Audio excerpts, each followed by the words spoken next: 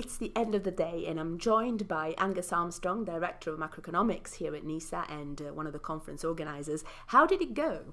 Well, it's been a fantastic afternoon. We've had people from sociology, psychology, anthropology, mathematicians, physicists, and of course economists, all trying to open up this question of how do we really look into macroeconomics and start putting it together to be once again a useful and policy relevant discipline of economics, because really that's why it was created in the 1940s in response to the Great Depression. We've now had the Great Recession and we have to think about how do we improve macroeconomics. We think it's by making it more interdisciplinary is the way that we're going to make the really big advances.